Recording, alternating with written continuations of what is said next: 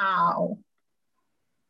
Hello, everyone. Welcome to our brand new podcast show for the love of books, featuring indie and small press authors who bravely navigate the treacherous waters of self publishing and marketing even during the pandemic. I will be your host, Emma, and we're going to have fun with a great guest lineup. This show was made partly possible by the generosity of Doc Shavent and her support for the arts. It is my pleasure to present to you author Ingar Rudholm, the author of the Traveling Circus Trilogy. Welcome, Ingar. Well, thank you for having me, Emma. You're doing a great job. Thank you for all that you do for authors. I know what it's like to come up with questions and then record it and then put it on a podcast and then put it on YouTube. And I really appreciate you taking your time to talk to me today. And Thank it you. just it means a lot to me. And I Thank thank you. you. It's And really I a hope pleasure. I It's hope we really, have fun. You we know. will. When and why did you start writing? Well, first when there was a writing assignment in second grade, and they had us make our own books. And in second grade, I was into Scooby Doo, so I wrote this whole story about Scooby Doo, and um, they went on an adventure. And then the teacher helped us actually make the cover, and the teacher actually typed out all the students' stories and then made the cover. And that was my first endeavor as a writer, was in second grade, and it just blossomed from there. In high school, our English teacher had us write a story, and he every year he would take one student and one student's story and read it in front of the entire class. And he only picked one student, and he happened to choose mine. And he said, "Keep writing." And the first part you said when, and then what was the Why? second part of the question? What's Yeah. that? The second Yeah. part was why. Oh, why?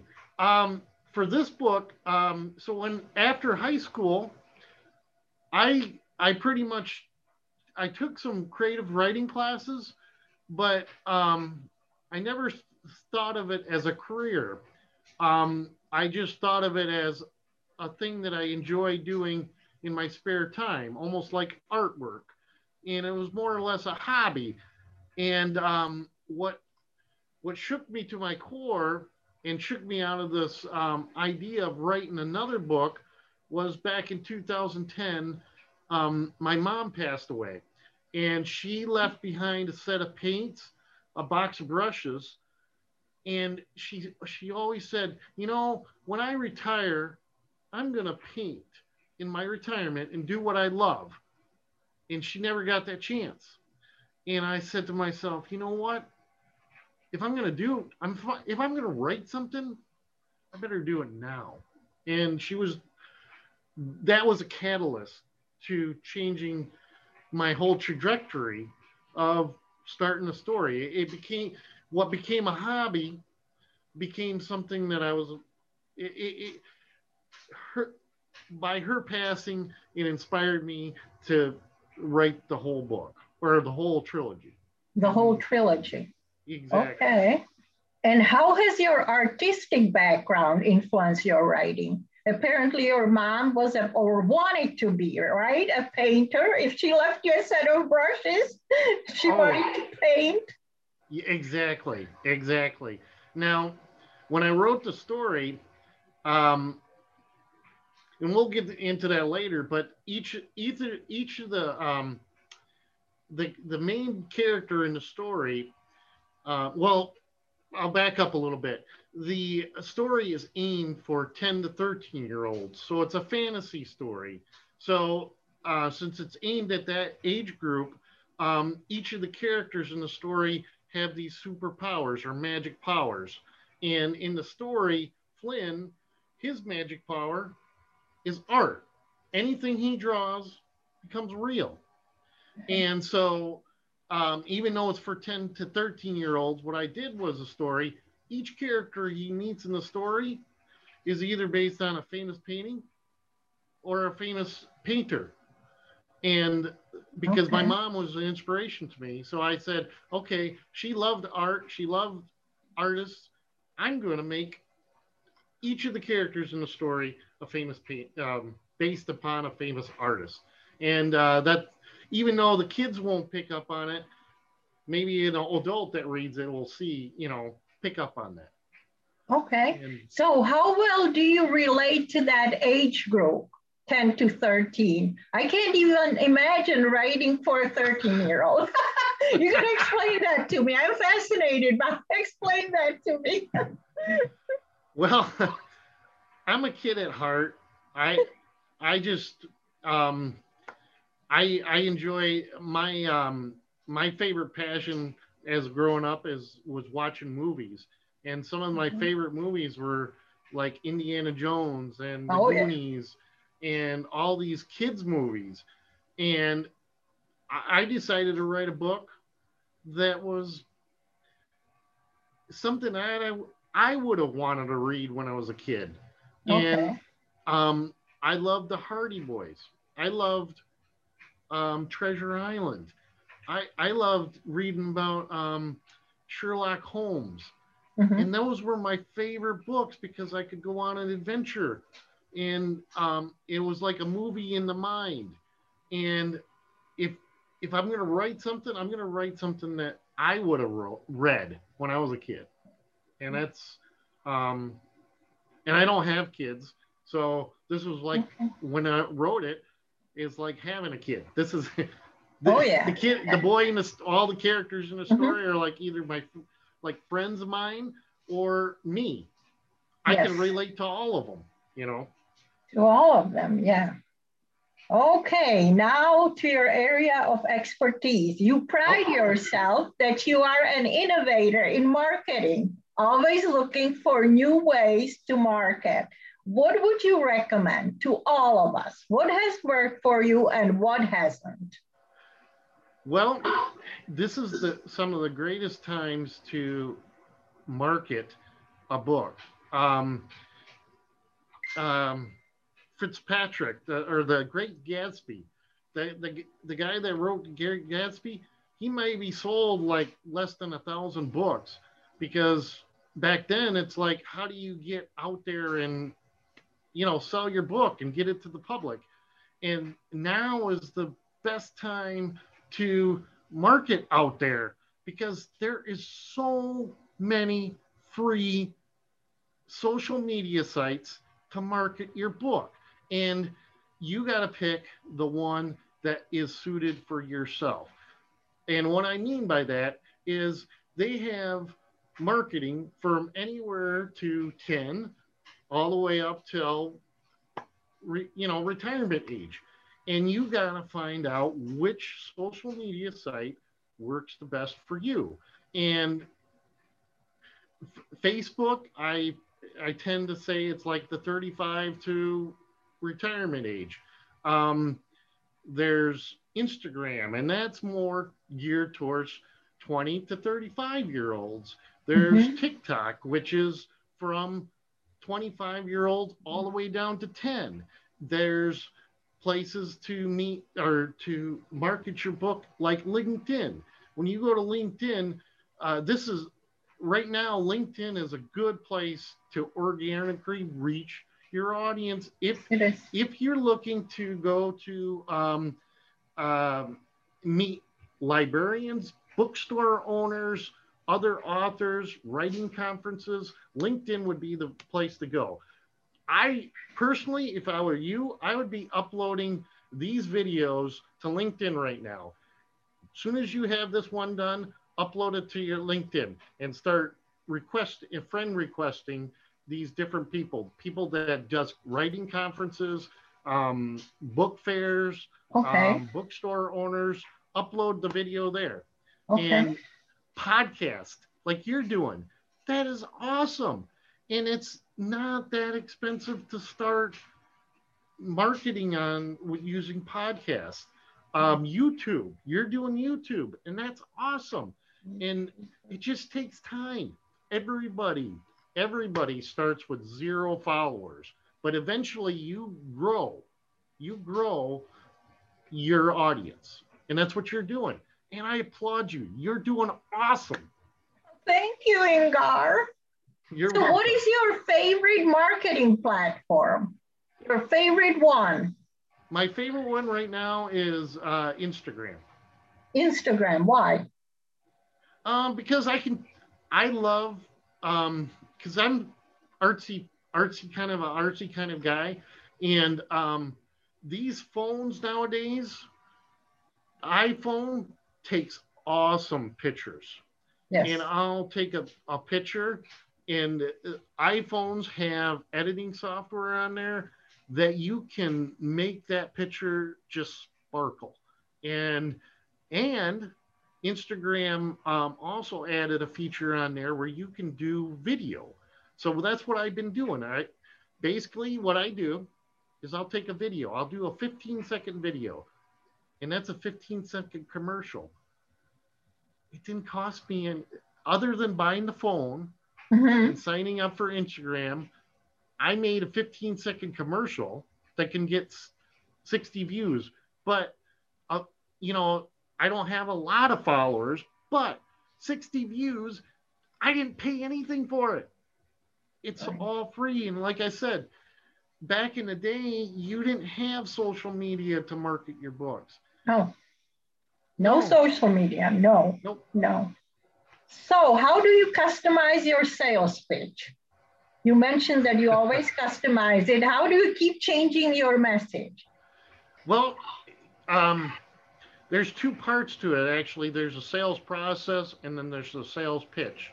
And I'll talk about the sales process later, but the sales pitch, I'll give you an overview, and then I'll break it down into how I pitch people. And basically, the overall thing, and you can go to Forbes magazine did this short video by Carmen Gallo, and he called it the message map. And what the message map is when a customer comes up to you, what is the one thing that you want them to know about your book? And what that is the overarching message. And the shorter it is, the better. And it's got to be concise. And you got to keep it short to like 1 to 2 sentences. And it's the arc of the story. And it's almost, I compare it to like a hook to a song. Have you ever turned on the radio and you heard the first few chords of a song and you're like, I remember that? Yes. And that's what the first part of your pitch is. It's something that even if they walk away from your table, they'll remember it. So then that's the hook. I call it the hook. So it's 1 to 2 sentences, the overarch of your story. And then you have 3 follow-up points about the book. And what I usually do with the points of the book is like an editorial review. Like my book has been reviewed by the Detroit Free Press. Okay. So that's one point. Another point is my book is in middle schools around Michigan. That's another point that supports the book. And then I can't remember what the other third one is, but you have to have supporting information to go along with your pitch. And it's basically when a person comes up to you, you have to take them from a level of, I don't know you, you're going from obscurity of an unknown author to somebody that you can trust, that you're like, oh, that sounds like a good book. I trust this reader enough to buy, or author enough to buy that book. And you're just taking them from a level of cold. It's like going from cold to warm. Like yeah, I'm interested in Yes. that. And so, and then the sales process, we can, I mean, I don't know how much time you got. I mean, I can go through that. I mean, that's not a big deal too. Uh, Um, I would rather go yeah, through other stuff because that sure. could be extensive, right? We don't have that much time. We'll do Right, number two. right. We'll meet again, I'm pretty sure. How would you pitch your scrolls to me? I want you to pitch your book number two to me. How would you pitch it to me? I'm number two is I'm still working on the pitch. Um, I can basically when I do the reading at the end, that's my pitch. That will be your pitch. Okay, then we'll leave it That'll to be the my end. presentation. Okay. What sets you apart from other authors other than the genre? What makes you stand out, from other authors? Mm. Um, I don't.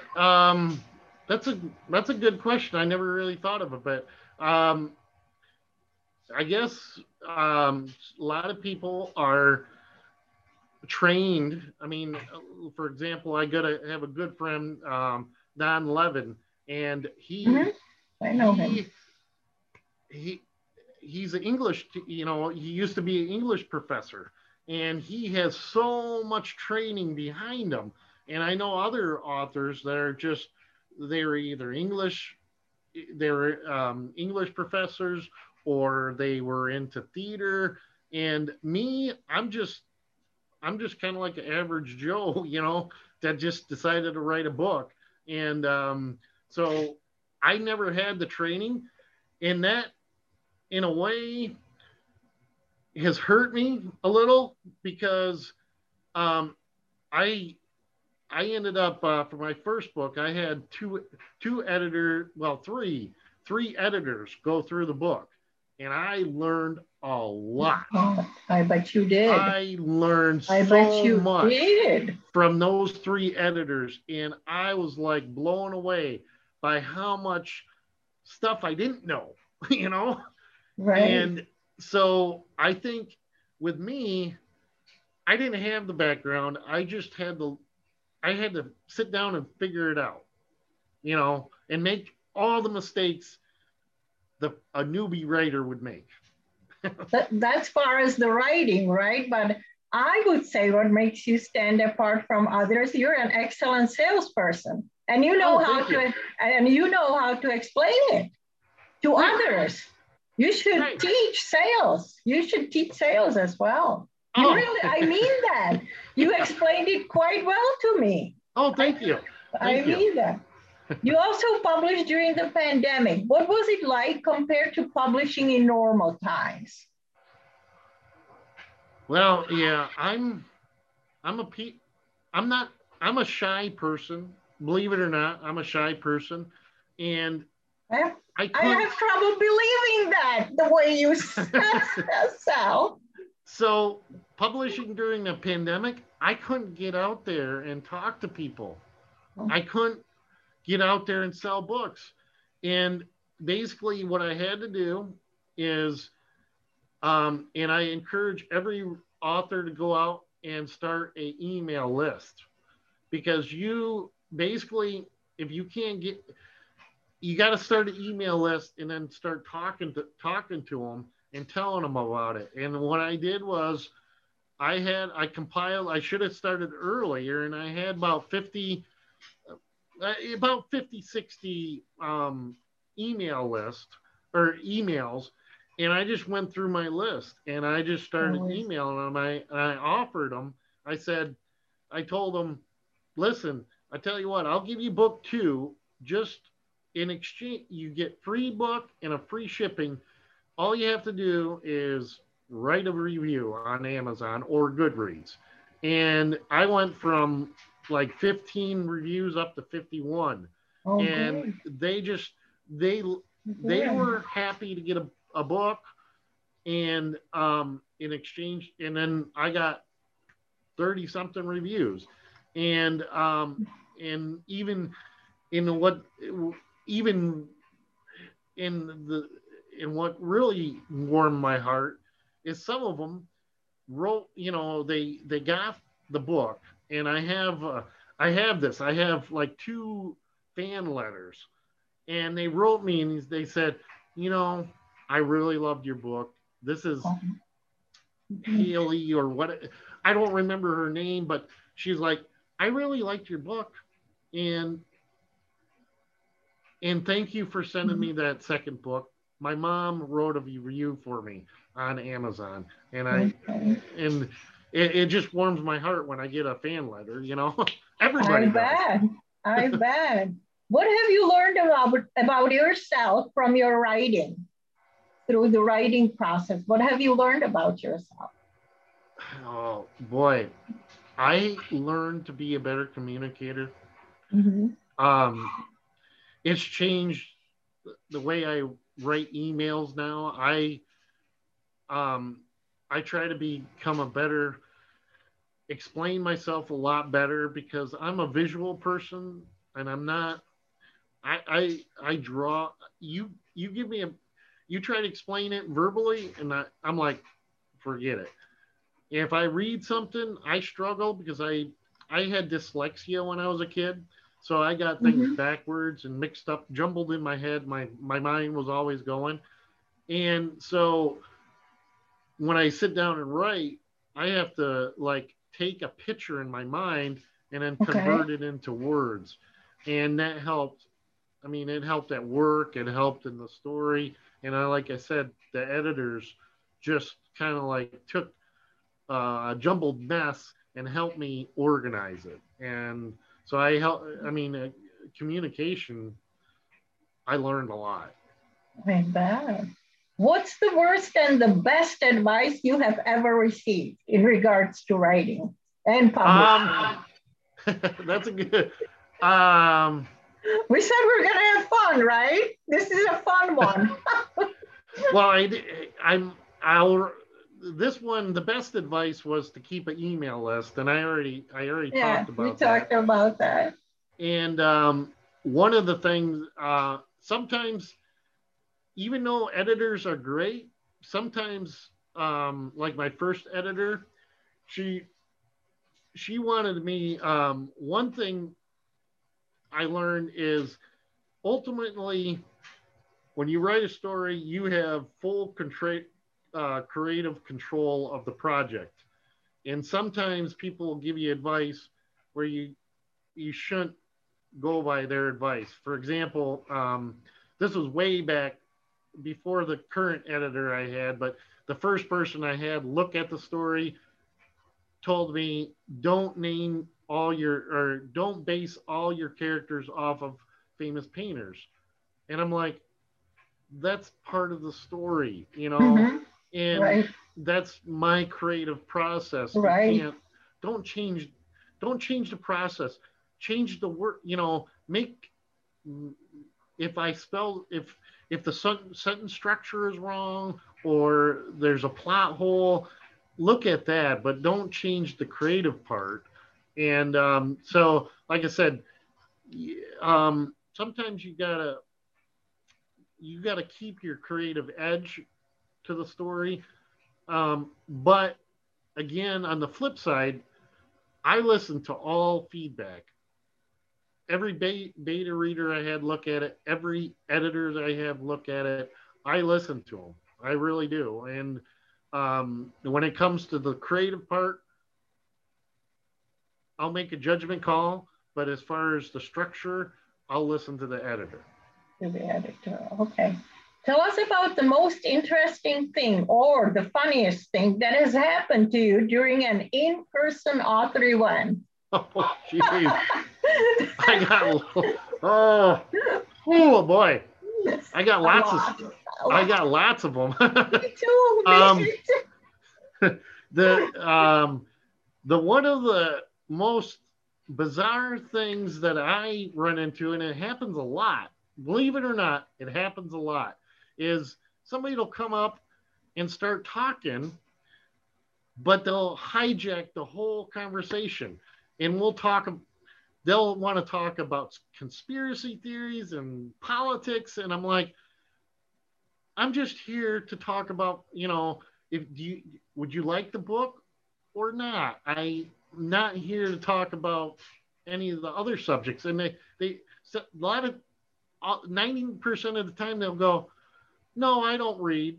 And I'm like, well, why are you spending 20 minutes at at my table talking to me if we're just gonna BS? Right, right. Where do But you see the future of indie publishing? Where are we going with this trend? wow, yeah, probably more digital, a lot more digital. Oh, I'm more doing. Um, Probably virtual reality. Instead of right now, you got audio. People, sit in their car and listen to it. I foresee if they have driving cars, they'll just do virtual reality where you're actually in the story, and so Yep. it is you're not just listening to it, but you're interacting with the characters. So Yes. I don't know. It's just my awful wall idea, but Oh no, that's nice. I like that. Have you ever wanted to stop writing and you couldn't for whatever reason that you got maybe angry, frustrated, or whatever, and couldn't stop? Has that yeah, happened to you? a lot, a lot. Um, I started this project 10 years ago, and I probably quit like once a month. And that's why it took me so long to get through three books. It took me 3 years to write a trilogy, and because I was like, what is the point? Sometimes I was like, what is the point? And going back to the fan mail, the first piece of fan mail I got from a girl from Minnesota. Her name is Lily. Hi, Lily. And she wrote me this wonderful letter saying she read the book in one morning. And I keep that. I have it laminated in a plastic bag. And every time I want to quit, I take that letter out and I read it, and then I keep going. That's nice. That's nice. Would you stop writing if you won the lottery? No, I No. actually thought about that. You keep on writing, right? Yeah, I actually thought about that because um because I bought an investment like a couple months ago, and I'm like, well, if that goes to $1 million, um, I have probably 4 or 5 different ideas what I want to do, and if if I could stay home and do it all the time, I'd spend 50% of my time writing and Mm-hmm. 50% of my time drawing. Yeah, yeah. So would you do it all over again, your writing career? If you were born again, would you again do this in spite of it or despite the challenges? I would have started earlier. Earlier. Yeah, I would have started earlier. How Um, early? How early would you have started? Probably 25. Probably, 25? yeah, I probably would have started 25, but I don't think I probably would have gave up. I mean, I probably at 25 I was so insecure and not I didn't I wanted to do art and I wanted to write, I wanted to make movies and I wanted to do all that stuff, but I was I couldn't talk to anybody. Oh, And okay. so I think I would have got frustrated. In fact, all the projects that led up to this book, I just let go. I started it and I never this is the first project that I actually finished. Wow. Okay. How do you think we're going to be remembered? As indie authors or entrepreneurs or people who just wanted to write? Or, or give me your own answer. It's not ABC. Oh, yeah, that's a good question. I think right now, I think I think that they have you got traditional publishing Yeah. you got indie publishing, and then you got what they call hybrids now. And Mhm. I've heard so many people get frustrated with traditional. I've heard people get frustrated with indie, and I've Mhm. heard everybody's got their own story of why it didn't work out. And it and it all goes back to, even if you're traditionally published and you got, I mean, how much they're gonna give you X amount of dollars for marketing. They're gonna set you up with bookstores to get out there and promote the book. But if you're brand new with no name recognition, it's a tough field, and you got to get your name out there. And even with their money backing you up, you still got to be able to market and sell your book, even Right. with the backing of a traditional publisher. And Mhm. if I'm going to do all that work, um, I'm going to have the margins a little bit better, because if you do traditional publish, you gotta. I mean, your royalty is after they get paid. After your initial amount, they give you an initial amount of a budget for the book, that how much they're going to sell, and then hopefully, if it's good, then you start getting royalties in, and then you get a little teeny bit. If I'm going to put all that work into it, it's just going to be me and then Amazon that takes their portion. Right. And so if I'm going to do all that work marketing, I want a more royalty. I don't know. Absolutely. Absolutely. What are the major takeaways from your trilogy? What do you want people to Oh, take away, keep it? sure. That's a great question, because I thought about it on the way home from work. And it goes back to branding. Okay, if you think about, like, some of the major companies out there, like Coke, Nike, Apple, they have really short little pitches. And what I mean by that is, think about Apple. There is think different. Coke is it. Mm-hmm. Nike, just do it. Yeah. So with my book, it's a trilogy. So I have, the first book is about empathy, and the second book is about courage, and the third book is about redemption, because the bad guy does a lot of bad things in the story, and he redeems himself at the end.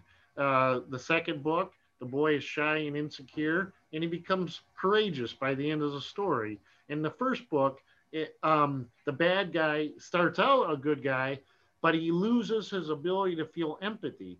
And when you lose Okay. your ability to feel empathy, you You don't care lost it. about people. Yeah. Exactly. So those Well, three things. It's like book one is about empathy, book two is about courage, and book three is about redemption. redemption. So Nice. it's Very real nice. simple. Very When nice and simple. I like that simplicity. Would you Yeah, like and to when the read? and when the customer or reader walks away, it's like all they have is three different ideas to remember when they walk away from my Yeah, table. that's great. That's great in this work. Would you like to read to us, Ingar? Sure, absolutely. So I got to get my hat. Get your hat.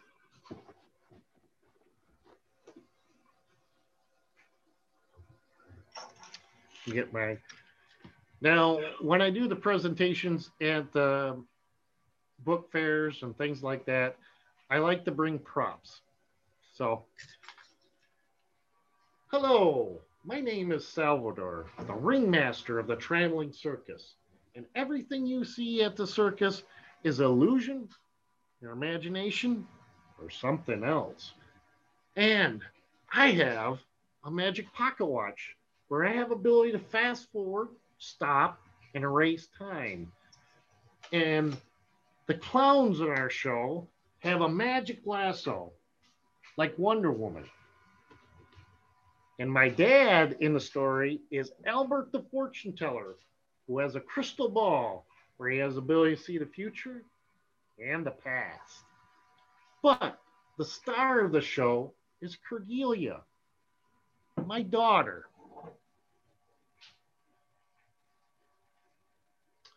Cordelia witness the beautiful and coy Cordelia. She lives in two worlds. By day, she walks on land. At night, she becomes a mermaid and swims in Lake Michigan. Cursed by a spell, her long legs turn into a fishtail at dusk, making her the fastest, prettiest creature in the sea. But beware, she'll seduce you into the water, and once you immerse yourself, she'll pull you to the bottom and keep you there. I suggest you take a short look and avoid eye contact. So move on quickly. And a boy named Flynn is in the tent. He walks up to the fish tank and he peers inside. And the ringmaster goes to the boy and he says, "Son, you better move on, kid.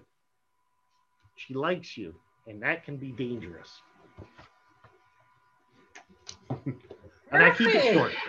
Well, perfect. Nice and short. Perfect. Great. How about where can people see you in person this summer? Oh my goodness. Yeah, everywhere.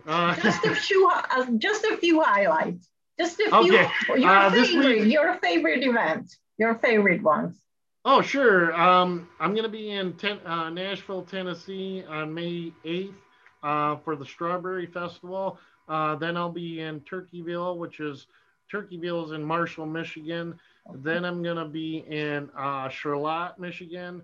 Then I'm going to be at the Muskegon Lakeshore event. Okay. Then I'm probably going to be in the Hesperia, possibly Leelanau. Then people can find it on your website. What is your website so people can look it up? I don't have a website. I got a YouTube channel and I got Instagram and I got Instagram, YouTube, and Facebook. Okay. Technically I do have MichiganAuthors.com, but that's like a group of us with Steve LaBelle and Deanna Compton and Darla Davis. She's on there too. But I figured Facebook, Goodreads, Instagram, YouTube, that's plenty. I don't think I do that. I mean, some people get websites, but I'm like, why spend the money if I'm on all these other platforms for free? That's true. So how about your parting shots? I stole that from Diana from Pages Promotions, parting shots across the bow. Oh, absolutely. My suggestion, if there's any writers out there that want to write a book, it's never too late. Like I said, it took me 10 years to write a trilogy, and sometimes I'd only write one sentence a night. But I look at it as, I'm not into football, but I look at it in football terms, is every inch, every yard, every foot counts. And what you're doing is you're trying to get the ball across the goalpost or to the goalpost. And it doesn't matter how long it takes you. It just keep working at it. And it took me 10 years. Hopefully it doesn't take you 10 years to write a book, but. Well, thank you, Ingar. It's been a pleasure. And to all our listeners, keep on buying indie, reading indie, and to all writers, keep on writing indie. Well, thank you again. Thank you. Thank you.